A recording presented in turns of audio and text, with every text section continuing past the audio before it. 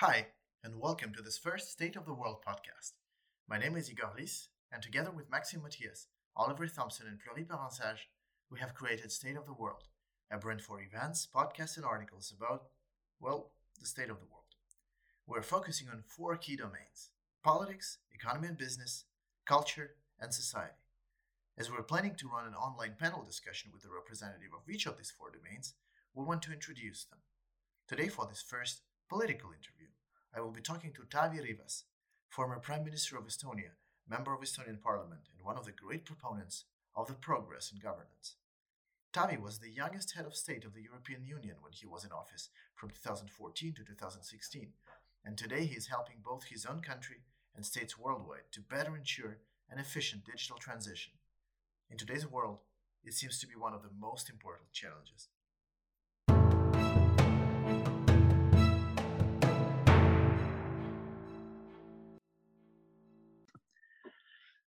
Hello, Taavi.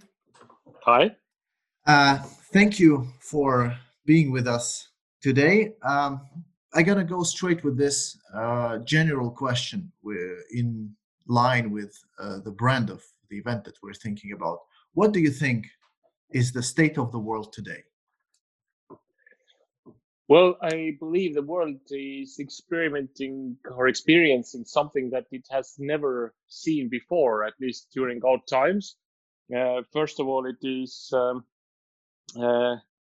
very, very serious health crisis, but increasingly it is a crisis of economic development, trade, globalization, and many other things that we can't even directly see being linked with this direct health crisis. So I think it's fair to say that we are still, as a society, we are still in a shock, and it's new to all of us. And you, as a former head of state, you have a special, particular experience in having the whole picture in front of you. How do you evaluate the current challenge from this perspective? As you say, it's also obviously the health part, the economic part. I think the societal, cultural part. Everything is going to be impacted. From your experience in current work, how do you think is this challenge? Are we good enough for this challenge as a society? Well, as they say that no two crises are exactly alike, and I think our societies have been preparing for all sorts of difficulties, crises. Some of our societies have prepared for security and defense. Some of us have been looking wider at also all sorts of hybrid threats. But I think it's fair to say that most of the Western world was not prepared for this kind of shock. And I think it's hard to blame anyone, because this is something that our eyes have never seen before, and it has been very difficult to be ready for that. And thus I do understand the initial reactions where countries sometimes acted very separately, not coordinating much. Whereas now, when we have seen it already for weeks or even months, it would be very, very logical to coordinate much more. Today, it's not anymore a question of minutes or hours. Today, we are talking about how to come out of it, how to get back our lives as societies, and this is something that we should do together. I think if we look at the last 5 or 10 biggest crises, the European Union countries have been always stronger when they have managed to act together and coordinate their efforts. You mentioned that we were probably being prepared for the wrong kind of threats. Well, not the wrong, but like the ones that are in the end doing less damage than the COVID crisis. Can we blame politicians for this? That they are obsessed with investing into military protection, into all kind of warfare, and who were kind of, in a certain sense, discarding all this warnings about the pandemics and epidemics. I'm thinking about this Bill Gates video, which is very popular from 4 years ago, but also some scientific articles who were precisely describing the potential coronavirus crisis. These articles date from 10, 13 years ago. Do you think we can blame kind of politicians for this militaristic choice and, in a certain sense, ignoring the health crisis? Well, I think it's in a way it's the opposite. I don't think that we should forget about the military threat as well. And coming from a country that until 30 years ago was occupied for 5 decades, it's kind of natural that in my country we take national defense and sovereignty not for granted, but we take it very, very seriously. And I think it's for the rest of Europe and Western world as such also important to be certain that in times of whatever kind of military threats, be it conventional, be it hybrid, be it cyber, be it corruption at the state level, or be it propaganda that undermines the societies, we need to prepare for these kind of things as well. And also, just like with any other crisis, we are stronger when we act together. So I don't think that we have been too prepared for military crisis, and even in this century in Europe, we have seen several cases when countries have been attacked or partly occupied. So I think this is continuously very, very serious topic as well. But I think what this particular COVID crisis is opening our eyes for is that we need to be resilient in many, many ways. And lots of countries have taken their security policy to be very comprehensive, to be dealing with all sorts of modern threats.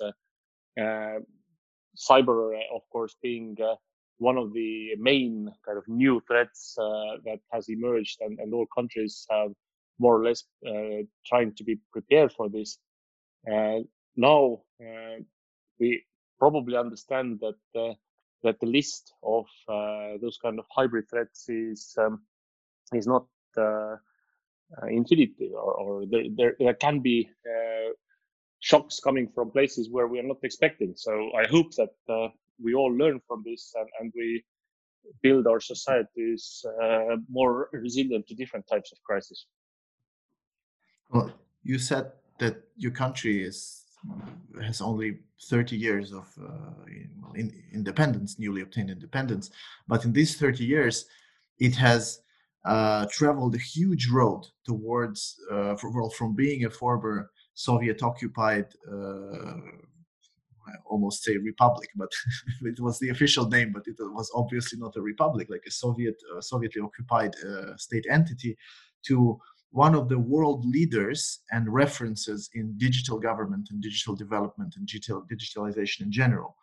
How was that possible? You were in the heart of this process. What's the secret of this Estonian wonder?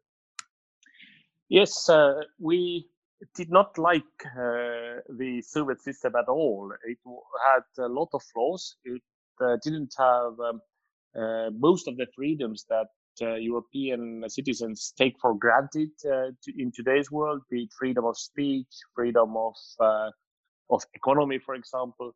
And thus, 30 years ago, when Estonia got its independence back, we wanted to get as far as possible from this model of society, and we wanted to become a new type of Nordic country as soon as possible. Of course, we saw that our neighbors Finland and Sweden were much richer, and they had all sorts of developments in the society that we were almost obsessed to catching up with. And I think it is partly luck and partly wise choices that in the early 90s, when we had to design the government and the country almost from a scratch, that was also the time when internet was becoming a thing. So it's only logical that when you build something, you use the latest building bricks for this, and the building brick, or very essential building brick for our society, became internet, became digital identity, became taking all the government systems digital by default. It didn't make sense to have huge paper files back in the 90s when internet was already enabling you much more interesting solutions. So in a way, our big plus at that moment was that we didn't have any legacy systems, or those systems, the legacy systems that were used by the Soviet regime, we didn't want to have anything to do with. So starting from scratch actually was a good thing for us. So we could use state-of-the-art technology. Yes, and now you are, well, as I said, definitely one of the references in the world. And a lot of people, I think, are jealous today about what Estonian citizens can accomplish being on lockdown or being limited in their, for example, travels within the country. The interaction between an Estonian citizen today and his or her government is not the same thing as, for example, for us here in France. I believe that there are lessons that Estonia can teach the world regarding the governance of tomorrow, the governance that is more prepared to different threats and to different situations and to managing different type of societal changes. What do you think about it? Yes, this is correct. For more than 18 years, the default way of identifying yourself in Estonia has not been passport, but it has been the digital ID. So it means that every Estonian can have passport, but this is optional. But you need to have your digital ID, which means that you have a secure way of logging in to any government portal, any service provider portal, whatever it is. Just think of it as a very safe way of identifying yourself across the internet. And this, of course, enables us to do anything online. Paper documents are used in Estonia only for very symbolic reasons. If you want to sign something with your pen, you probably sign an autograph or guest book. If you want to sign a document, it's actually done on the screen of your smartphone. At least in my case, most of the signatures I gave is just entering my PIN code to my smartphone, which creates then encrypted stamp on the document, or it can be any sort of file. And when I send it to you or anyone else, this is fully legally equal to my handwritten signature. And of course, I would argue that it's actually much safer because handwritten signatures, I have been told that when I went to school in the second and third grade, my friends could falsify their their parents' signatures to get away from trouble. Of course, I never did it. Of course, you never did it. But we can both understand that it is fully possible to Absolutely. falsify your Never did it either, but exactly. I can imagine. Sure. I can imagine that it's possible. Do you think it's something that can be transposable to other countries? Do you think this digitalization of your identity and your interaction with the government is something that the world is going to be more interested in? Something that can become a major trend globally, or it's a local Estonian story, like the Nordic progressive society is, but it would not work in the south of Europe or in Africa or in different countries. I'm actually 100% certain that it will become a major thing. and why I'm so certain is that most of the world uses already different means of payment. For example, in addition to cash, only 60 years ago, cash was the only way of paying to one another, and in order to do so, it was almost compulsory to meet physically. Now, the emergence of credit card has helped us even with, I would argue, with not the most safest way possible, but still the emergence of credit cards has enabled to make distant payments, which has enabled all the e-commerce we are seeing in the world. There are, of course, a lot of next layers also, and we're talking about fintech, and we see that countries around the world, or people, more importantly, people around the world, are very, very eager to use different kinds of electronic payments and e-commerce and all this. Now, using electronic ID on behalf of the traditional passport is actually taking us to even further, because giving access to your wallet is enough if you want to take a Uber or Bolt ride. But if you want to sign documents with your business partner in the next city or in some different country, then it's extremely uncomfortable to send paper documents, or it's extremely unsafe to scan your signature or handwritten signature because anybody could easily falsify it, and it's, in my opinion, based too much on blind trust. So I think both digital ID and digital signature will be major things across the world, and I think actually the current lockdown is speeding things up.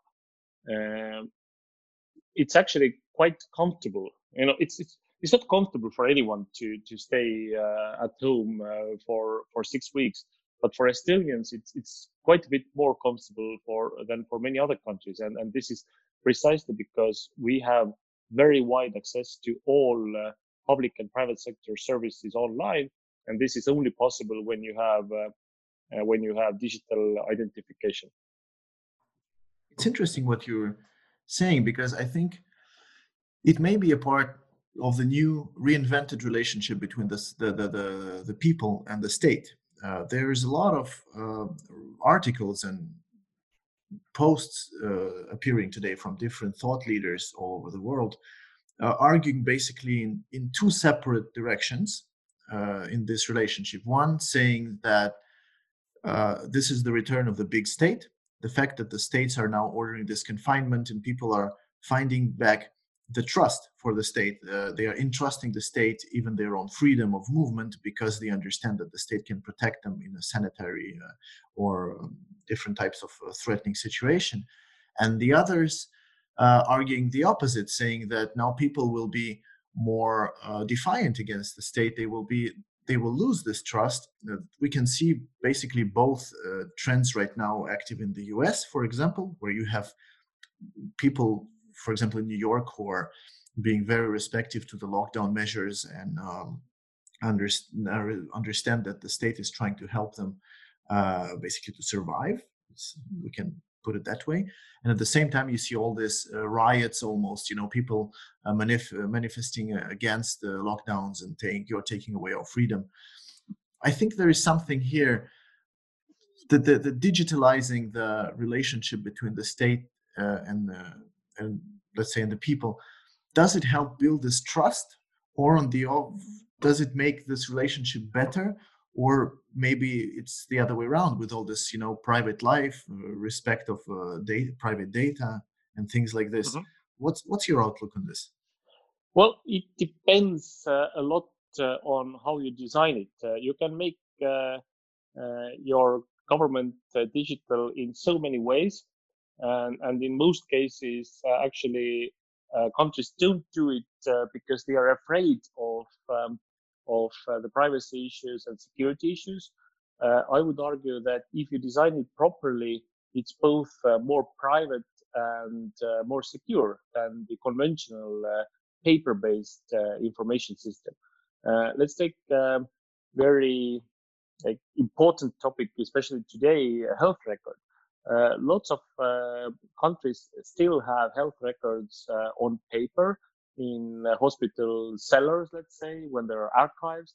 And this is in many ways, of course, inconvenient, because if the patient is taken to a hospital in another city where he doesn't usually go to hospital, or where the doctor has never seen him, it's a quite serious chance that the doctor actually doesn't know anything about the patient, including the blood type, including the previous symptoms, nothing. Whereas in Estonia, we have fully centralized digital healthcare, meaning that all the case summaries, all the prescriptions, everything is in one central database. And whenever I go to a doctor, he or she can have a look at the previous case summaries or previous prescriptions if I, as a patient, allow him to. And this if I is actually the perhaps most important part, because without my permission, no doctor and nobody else is allowed to have a look at my health data.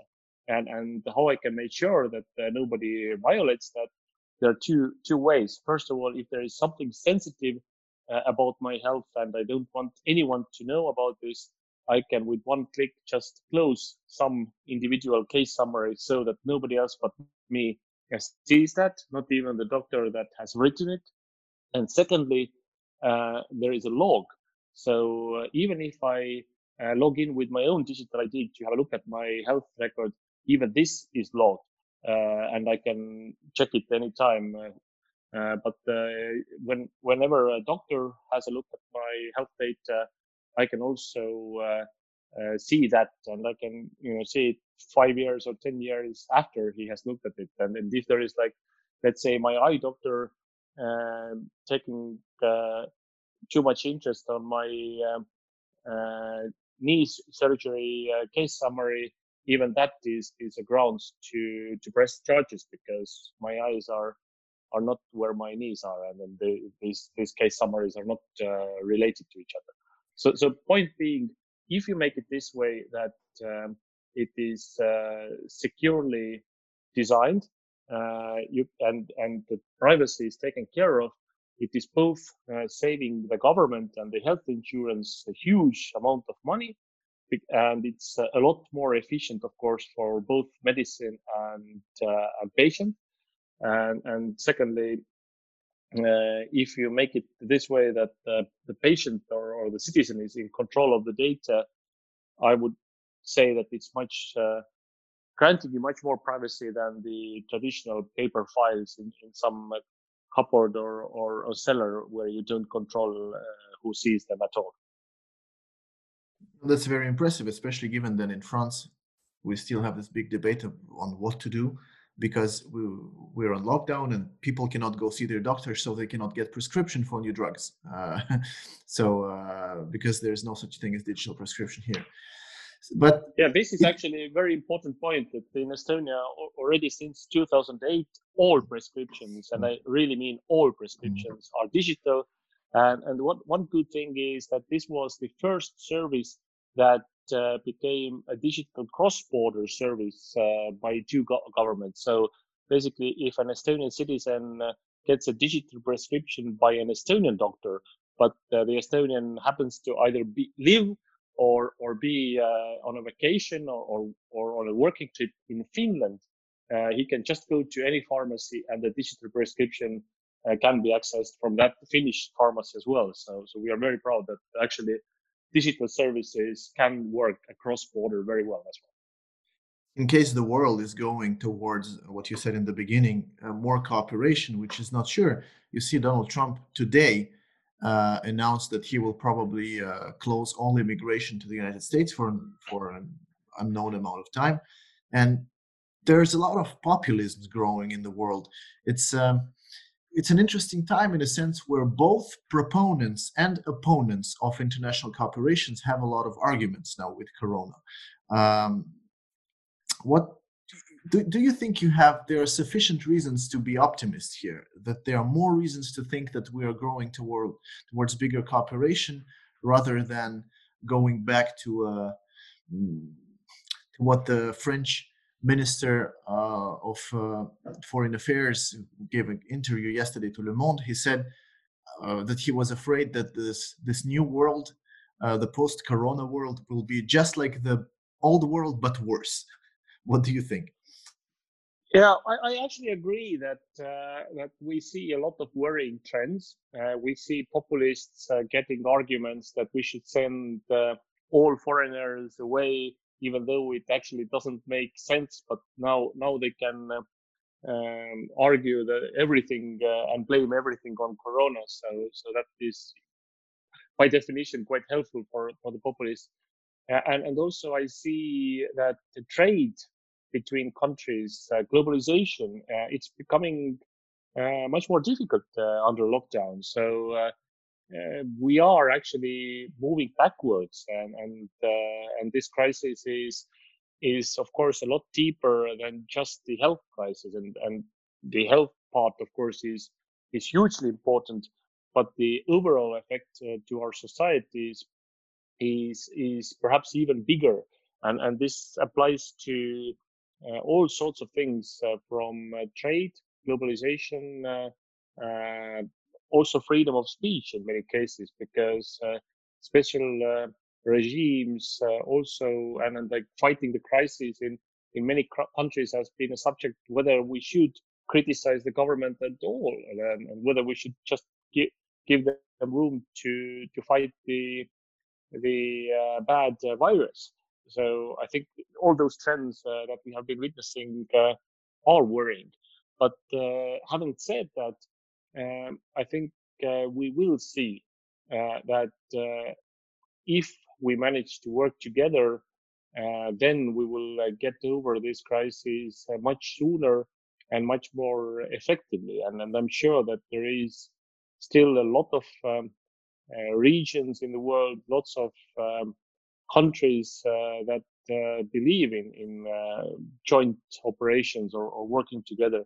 And now when the initial shock perhaps is fading away or passing a bit, now it's the right time to focus on acting together and perhaps correcting some of the mistakes that we did in the very first phases of the outbreak of this virus. But there's also another trend that I think is unfortunately accelerating, is the problem of inequality. That we were talking a lot about it since 2-3 years, especially since, well, in France, since Thomas Piketty published his works. It is interesting to see that, for example, the digitalization that we were talking about, does it only work in rich countries? Is it possible to make these solutions work, for example, in poor countries in Africa or in Asia? Because to put all that in place, you need a lot of infrastructure, right? You need servers, you need electricity, you need global access to internet, you need people educated enough so they can use these systems. And it's not a secret that there is a lot of inequality regarding that in the world. Is it helpful to digitalize these countries, and does it help because they need infrastructure, or is it something that's too complicated for them to strive for today, especially in the context where now it's difficult? Maybe a lot of people will be pushed back to poverty in different regions.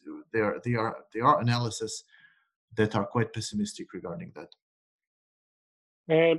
Estonia today is almost in the group of rich countries, or officially we are in the group of rich countries, but we're still among the last ones to enter that, even though we have gone a long way, and we certainly were not the rich country in the 90s when we started digitalizing.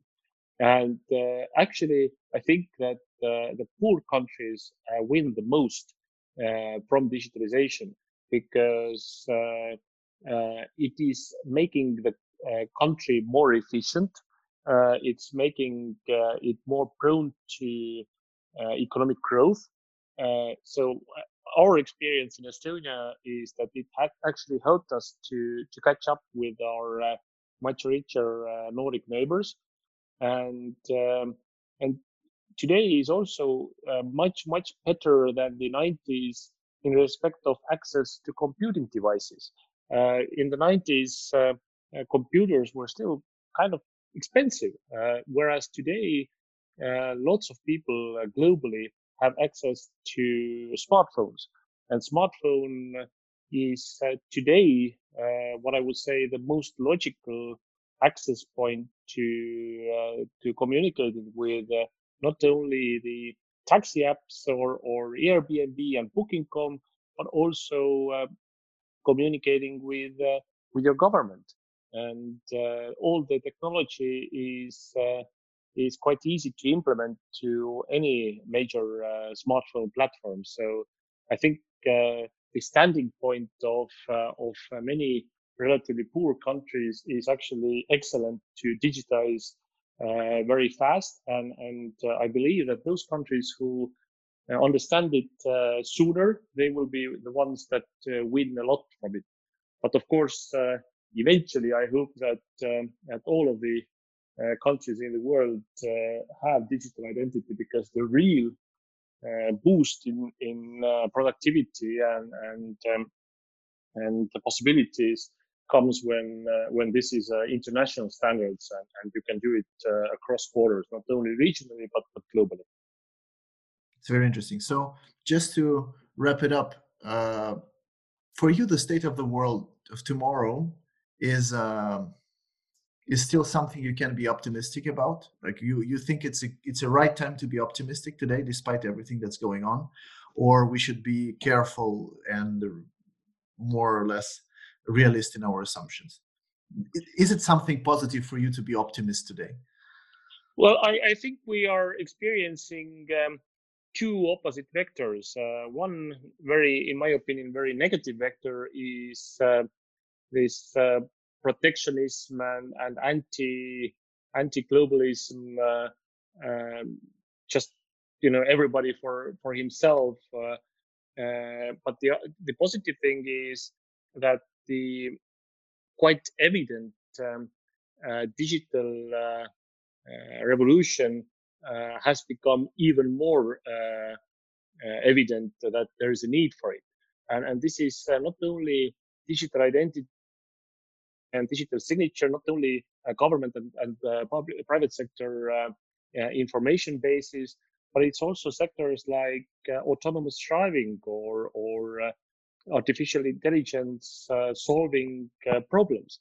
I think also once we have been able to properly gather the information about all this COVID outbreak, there is a lot of things that we can analyze also using the latest machine learning algorithms and to properly understand what happened and how to prevent it in the future. So I think what this lockdown has definitely showed us, or the contactless world has definitely showed us, is we should embrace the digital development even faster and take it even more seriously than we did before.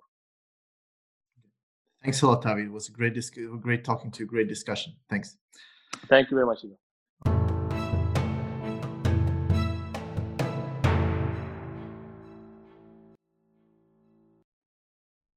Thank you for listening to our first State of the World podcast. If you want to stay informed about our further publications, including article, podcasts, and interviews, go to stateoftheworld.info and subscribe to our newsletter. You will also receive information about our upcoming online and offline events. Thank you so much for listening, and see you soon at State of the World.